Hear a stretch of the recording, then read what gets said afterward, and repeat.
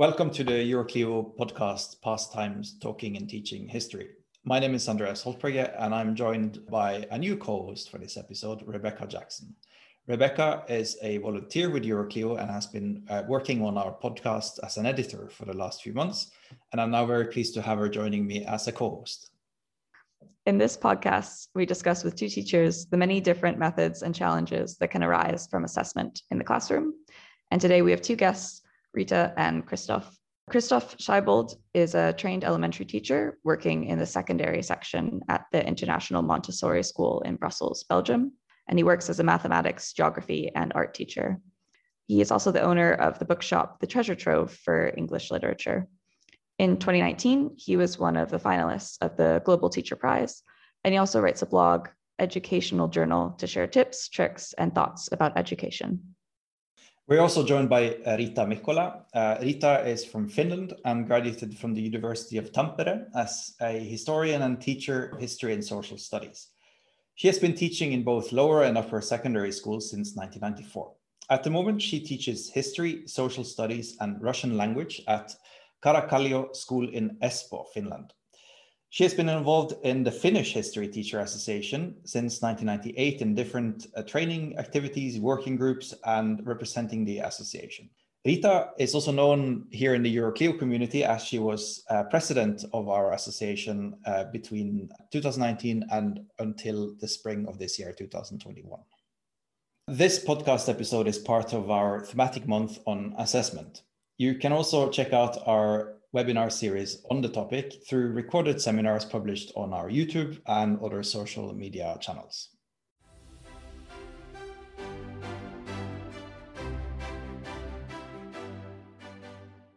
Well, thank you, Rita and Christoph, for joining us for this conversation about assessment in schools. Our first question is for you, Rita. So research on assessment often focuses on the terms summative and formative methods of assessment. Could you for us break down briefly what those terms mean and how they might work together or also differ from each other? I would say that formative assessment it's an ongoing process, and the aim of it is like assessment for learning, not what students have learned, but like to help them to learn better. It's what we teachers are doing all the time, like saying, okay, that was fine, and could you explain a little better, and so on. So it's encouraging students and going forward, and it can be written or spoken. Often I would say it's spoken, but it can be like also you can give some grades and or verbal. It can be verbal as well. But then summative assessment is the, like, how would I say, like the traditional assessment, what has been like there for centuries. Final assessment after some unit, a year or half a year or some semester, whatever. So it's what have you learned? How has it been? And usually it's based on criteria, or I would say it's based on criteria. The criteria might be in the head of the teacher, like it can be some very unconscious as well. But I'm talking about this because in Finland now we are changing to the criteria-based system, and I've been thinking about what the criteria actually, what they really are. And summative assessment is usually it's grades, which are numbers, or in some countries letters, but it's like 1, 2, 3, 4, 5, and 5 is the best, and this is what you have learned. Christoph, do you want to speak anything to that? Do you have anything else to add on formative and summative methods?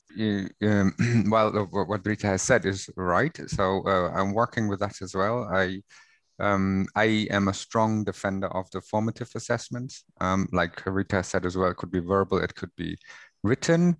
I think it is the key because you teach the child to learn for him or herself, because you allow the child as well, even making mistakes as part of the process, because it's non-judgmental. You help the child throughout a way towards a result, if you want. So you prepare the child to be ready for summative assessment. So if I'm saying a big defender of that as well. Under 12 years, and I think in Finland is how you work as well. Below 12, I am strongly defending the fact that summative assessments should not be applied, let's say consciously, if you want.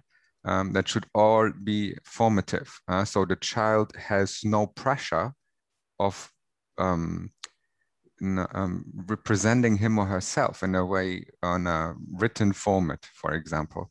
I think that is pressure that is unnecessary, whilst if we allow the child, okay, I learn through, because important is something as well, there's no right and there's no wrong, right? As well for teachers, there's no right and no wrong.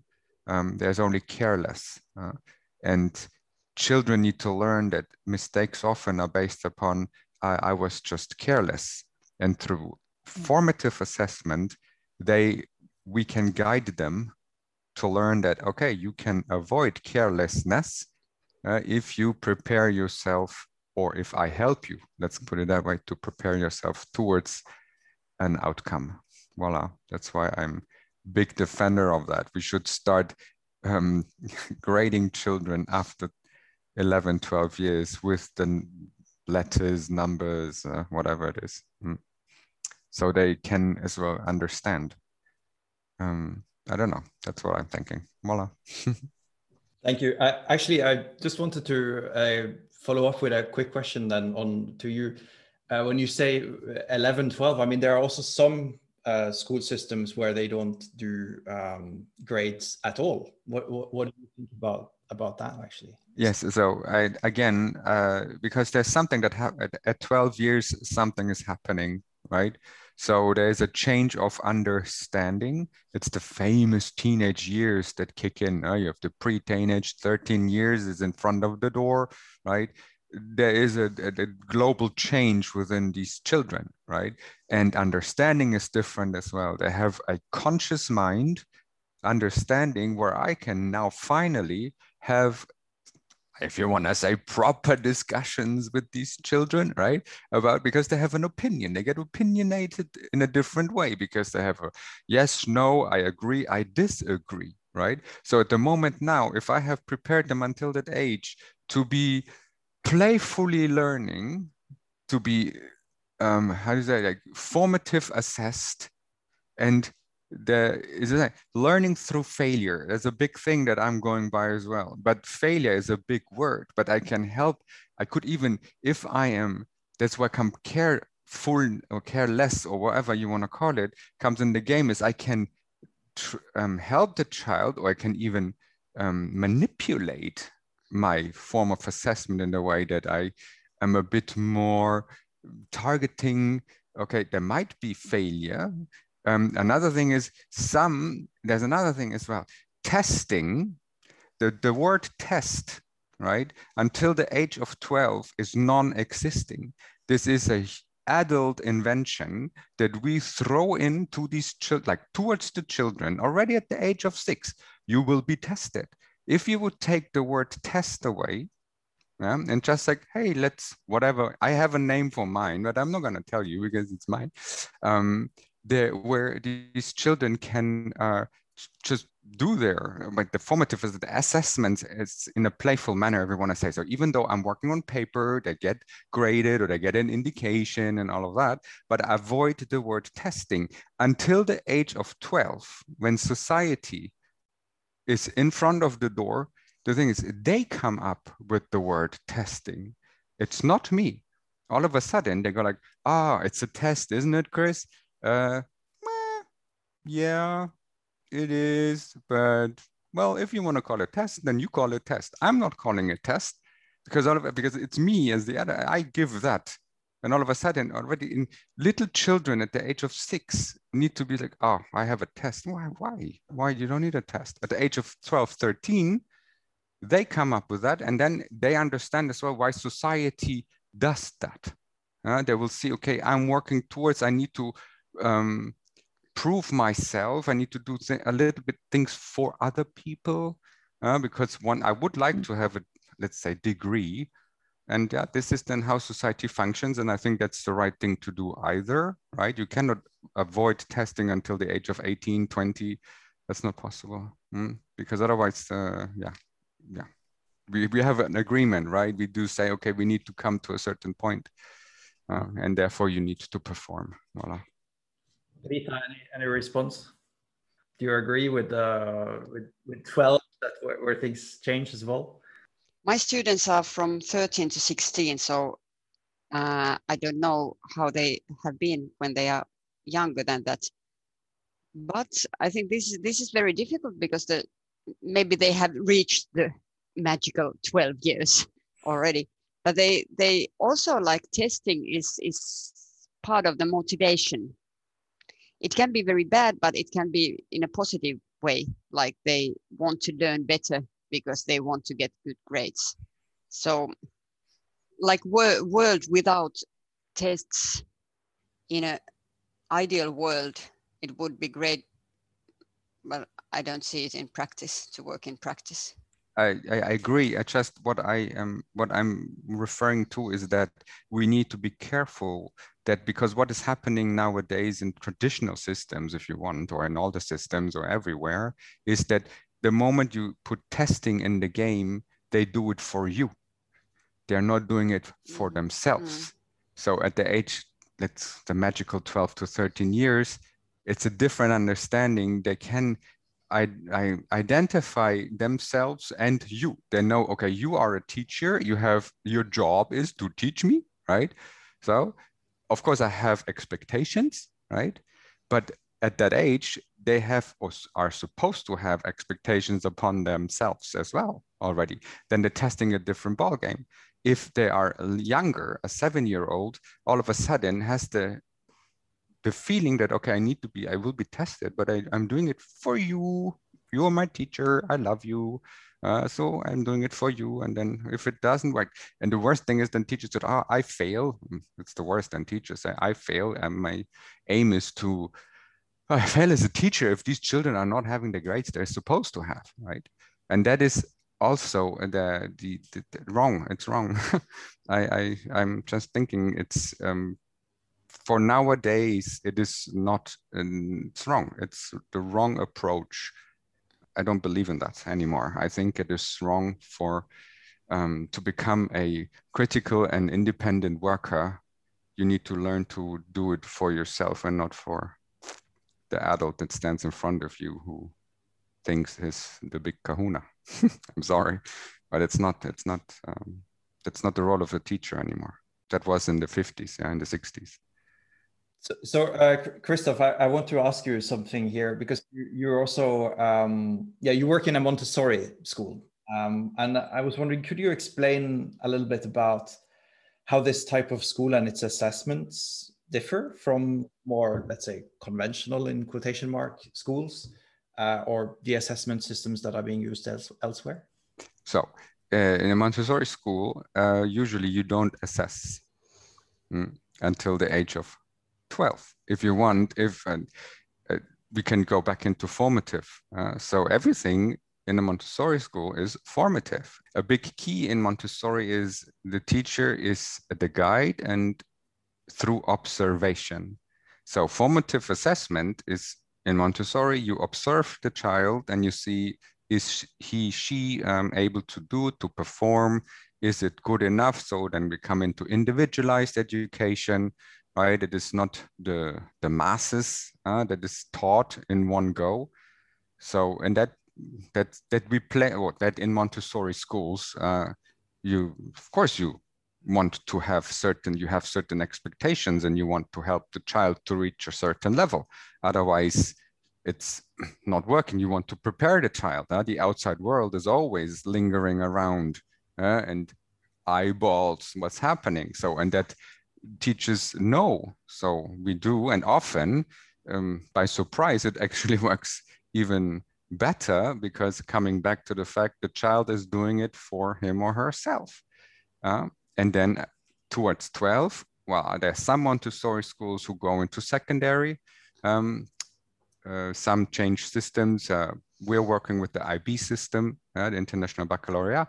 And of course, then the outside world comes in, and then you have those assessments, formative, summative assessments, and the classical approach. You have the grading and all of that and stuff. So, but until then, you help the child to, it's not even just enjoying childhood. Maybe it's just be a child, as long as possible. And don't live at the age of 10 already in the world of these adults who think this is important. Because if you don't perform correctly and you then, that's, I mean, I know other traditional, they do already do these things. It's not that it is wrong. It's just what is doable also. How much has the state in and how much, so these things. But I know that nowadays other school systems do their best to, because it's outdated again. So I'm sorry, but it is. So that's what I can say. Something that was coming up in our webinar series that we've also had some online webinars the last month. And something that came up there was that a lot of teachers find that students, when you are giving a summative assessment or when you're giving a grade, they often end up looking at the grade and not maybe the comments made in the margin of the essay. Or I was wondering, maybe first to you, Rita, and then Christoph, does this happen to you? And if so, how do you try to get the students to also look at the comments as well? Well, the answer is that yes, it happens.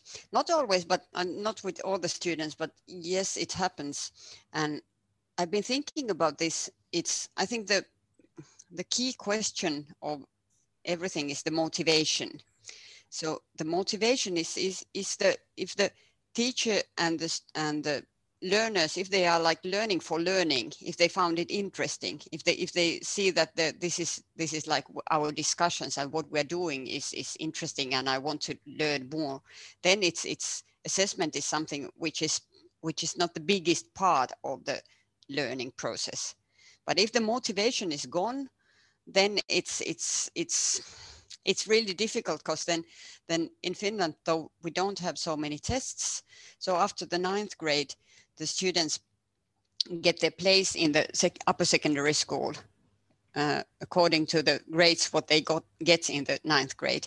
So of course if they want to get in a good school, then they want to get good grades. So then the grades become very important. So I would say that, like, if the learning is a process, first of it, it's the motivation.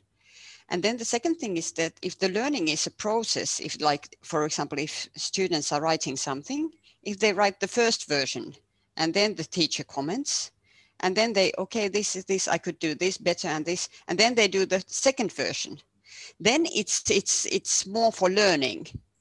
The bad thing with this is that it needs a lot of time. So in practice, it might be difficult, but it's that helps to think about the learning, not what grade will I get. And then another thing is this, and this goes to Christoph as well, that what kind of system there is, the system of teaching, the system of assessment, or the system of education, of course it means a lot. So if you have like national exams every year and so on, so what to do? So that's why I'm really happy I'm teaching in Finland in a lower secondary school, because we don't have national exams. Our curriculum is very free, so we really can like talk a lot and discuss and think about what we are doing and try to think about the motivation. So I would say that helps. Christoph, do you have any experience with this?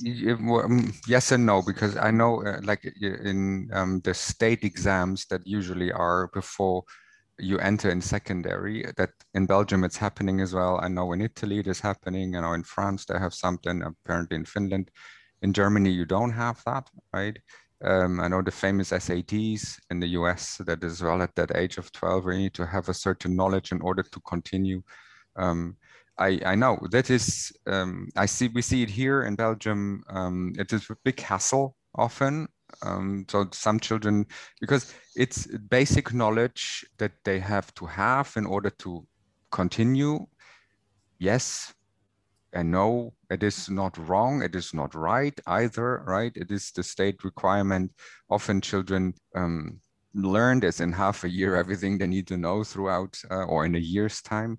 So that's what it is. So if the state requires that, and if or children or families need to want to continue and need to perform according to this, yeah, that's what it is, right? But until then, if you do it right, through formative assessment, then the child is not afraid of the testing because he knows and she is self-confident enough to go into that, then it shouldn't be a problem. Because it's all what it comes down to. Am I afraid from the testing? What are my weaknesses? Have I prepared it with and throughout? And then, of course, a bit of study at home probably is required as well.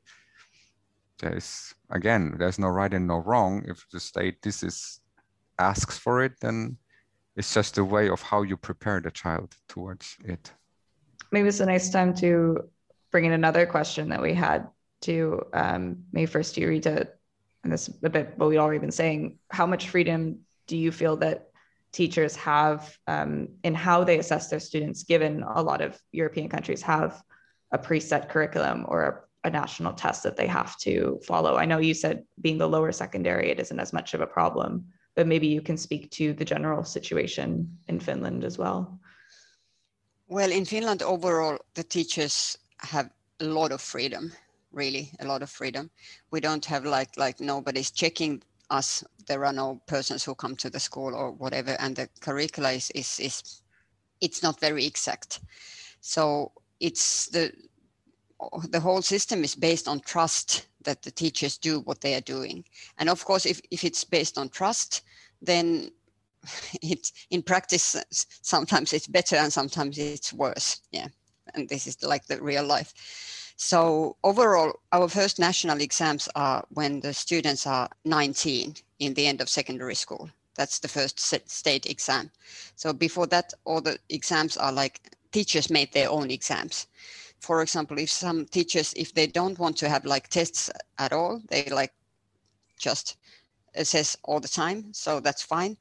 But now we, like I said, we have the criteria assessments. We started this year, like the 9th grade, when the students get the final grade from history and social studies. I'm teaching social studies as well.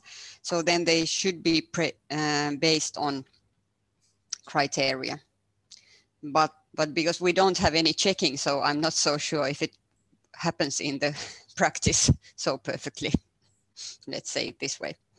Interesting. And Christoph, I know as you spoke that the Belgium system sounds like it's relatively rigorous. Does that affect your school system as well? Do you have to comply with those national guidelines, or are you able to kind of have some more freedom with it? Yeah, we have a bit of freedom, a bit more, but obviously again, coming back to expectations and from outside, parents, teachers, like ourselves also.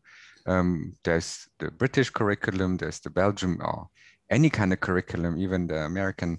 It doesn't really matter. At the end, the aim is a bit the same everywhere, in a way that you want to bring the child to a certain point to be able to perform in what is coming up in the especially secondary, so that they know the basics. And it starts with the grammatical structures, with the multiplication tables, whatever, you name it, right? And how do you bring the child towards there? And I think that a little bit what Rita has said, also that in Finland, they have a bit more freedom regarding that.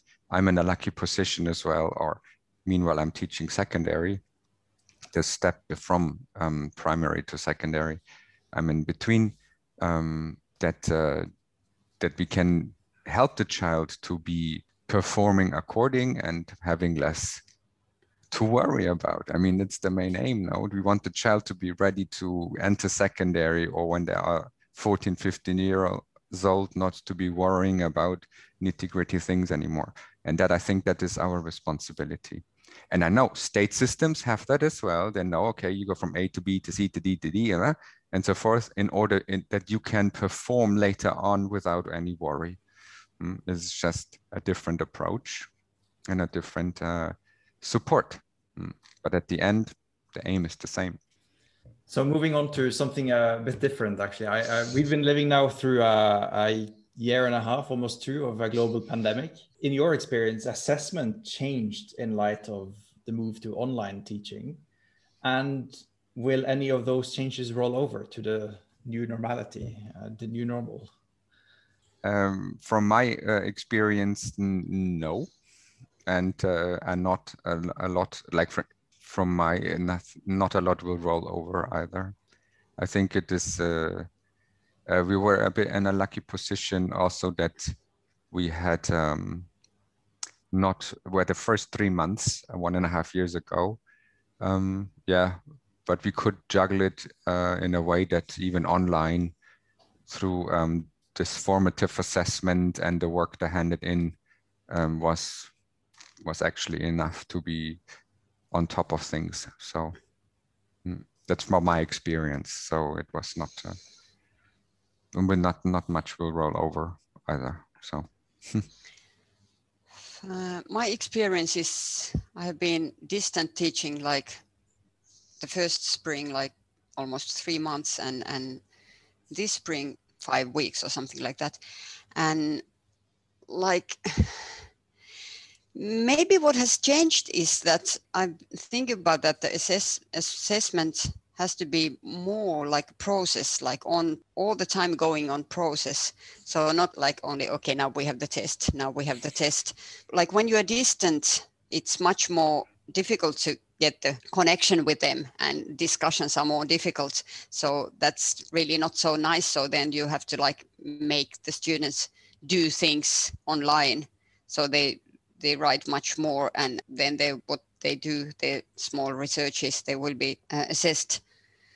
But I think, like for me, it's more the understanding that the tests are less important, and like what we are doing every day, that's more important for assessment as well.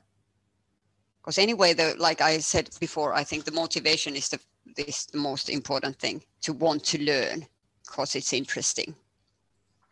Speaking about modes of online assessment, something else that came up in the webinar series was that some people or some teachers found students that might not normally speak up in class, for example, maybe were more likely to, I don't know how you organize your lessons, but maybe write a comment or post something in a blog, or, however, they might be more comfortable in written form than in speaking. I'm not sure if that's something that you also found through your work. Yeah. Distant teaching is I found it that it suits very well for some students, not for many, but for some, and some really get lost because it's too difficult for them. So it's for us, it somehow was the experience was that those ones who have problems with at school, they often had more problems while distant teaching. And some, Rebecca, you're right. Some of the like shy students who are better in writing. Yeah, I found that as well. True. Yeah, that has to do with the different types of characters of the personalities of the children, and obviously the ones who are maybe more active in the school system, who are I don't know, unfortunately, the troublemakers, which are not the troublemakers, they're just very vivid, have it more difficult on an online teaching than the ones who are maybe the dream students, or the ones who can work, of course, can perform completely different. So yeah, of course that is, but there you need to know your children, and then you can adapt that also through online teaching. I don't know. It is, of course, I mean, even in the classroom, you know that you have these 25% who are more in that direction, who are more the active ones, who are maybe, then you have it's like 20 divided by 4, 25, 25, 25, and you have those different characters, right? And through online teaching, of course, some came out more and had it more difficult than others. But I don't know. Since it was a short-term scenario, even on like 3 months is not a long time. I know in other systems or in other countries, some children were not in school for over a year. And that is something where it's like, wow, that's tough business. I don't know. So it's definitely not the ideal scenario. Presence, like to be in school, is much better. Yeah. In Finland, the upper secondary schools in capital region, they have been distant teaching almost for a year. So it's really demanding. And the students especially are really tired. They want to go to school. They want to meet their friends. But actually what I started to think now, when we have started our semester, I've been teaching already for 2 weeks. So what I appreciate now much more in the lessons that the students are really there. I think I make much more that, okay, now you 4 persons, you discuss together and you discuss together. We do much more like discussion in small groups since they are there and we can do it very easily. So maybe this is something what the distant teaching has taught me, that this is something which is really nice to be in the classroom, to be able to discuss. And not take it for granted, I suppose. Yeah, many things are there. Yeah, for sure. To move on to maybe just like a couple quick questions to kind of round it out. How much do you have to consider the parents as well when you're giving students feedback? Or how do parents maybe sometimes get a bit involved in that discussion? This is a tricky question because parents are very different. And some parents are very encouraging, and some parents are very passive, and some parents want to study instead of the students. So it really depends on the parents. We try to get the parents to know how the students are studying, how they are assessed. But then sometimes when the parents start to write the essays instead of the students, then it becomes difficult. Let's say it this way. Yeah. I think that's a global issue. Some parents do. I don't know. The younger the children are, the more you educate the parents. The older they get, the children. I mean, not the parents. Obviously it changes also because the independence is different. Parents would like to know. Feedback should always be given. I think the door in a way should be open for parents to come and ask questions at any time. So that is something, but we need to keep it simple also because again, we're not there for the parents, we're there for the children, right? And if the children are happy, the parents are happy. So I hope, ideal scenario. So, but therefore, and none in the last years where it was dramatically overtaking parent involvement. No, the opposite. Some, I do agree with Rita. Some would like to help the child in the utmost possible, but this often backfires because we know that the child alone would not be able to perform in that manner if we know so, and therefore you can only talk to the parents. It's like maybe don't do it, or just do this, don't do this. That's not the way to go because you don't help the child. You help nobody actually. It's an ongoing not an issue, but it's just daily life, I guess. Yeah, hopefully you have good colleagues in your class and also who are in the, let's say, head of schools or directors and all of these who help you to not be, when you need to be there, but if you have a good team and people who as well can protect you, I think that is super important. Thank you. I wanted to ask, between you have quite a bit of teaching experience, I think. And I wanted to ask if you have one single tip that you could give for younger teachers or teacher students when it comes to assessment.